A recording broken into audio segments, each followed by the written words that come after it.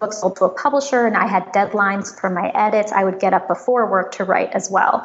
And the biggest thing that changed in my writing life since The Immortalists sold is that I was able to leave my day job and now be full-time as a writer.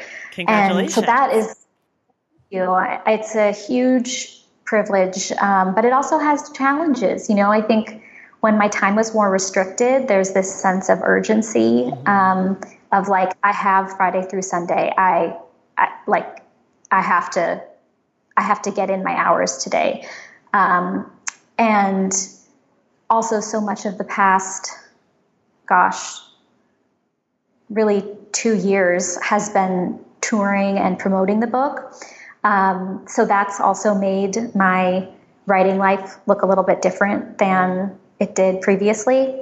But that's kind of my general process. Yeah. Okay. I'm going to ask you to sort of maybe embarrass yourself, but really just make yourself more human. What is the word or words that you can never spell right on the first try? Oh, that's such a good one.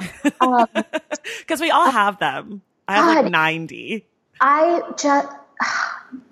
Now I wish, like committed, are there 2 M's and 2 T's? I think so. That's a pretty embarrassing one.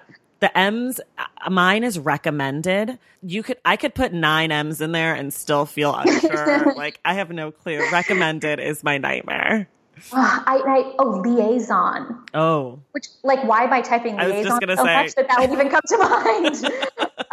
But like, I think there's 2 I's in there, and like, there's also an A. I also frequently have to say to myself, I before E except after C, which you would think I would be beyond that by now. I also can very easily humanize myself by saying that I have no knowledge of like what a past participle is.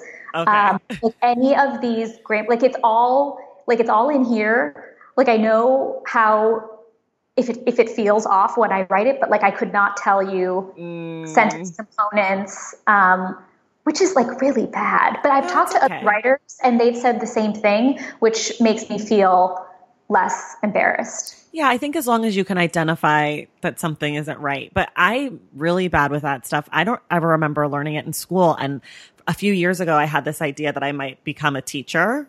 I obviously didn't, but I had to take some tests. And one of them, you had to know all those things, like, not just like a noun, but, how sentence structure works. And I don't even remember what any of it was called. And I did pass that test, but it was hard.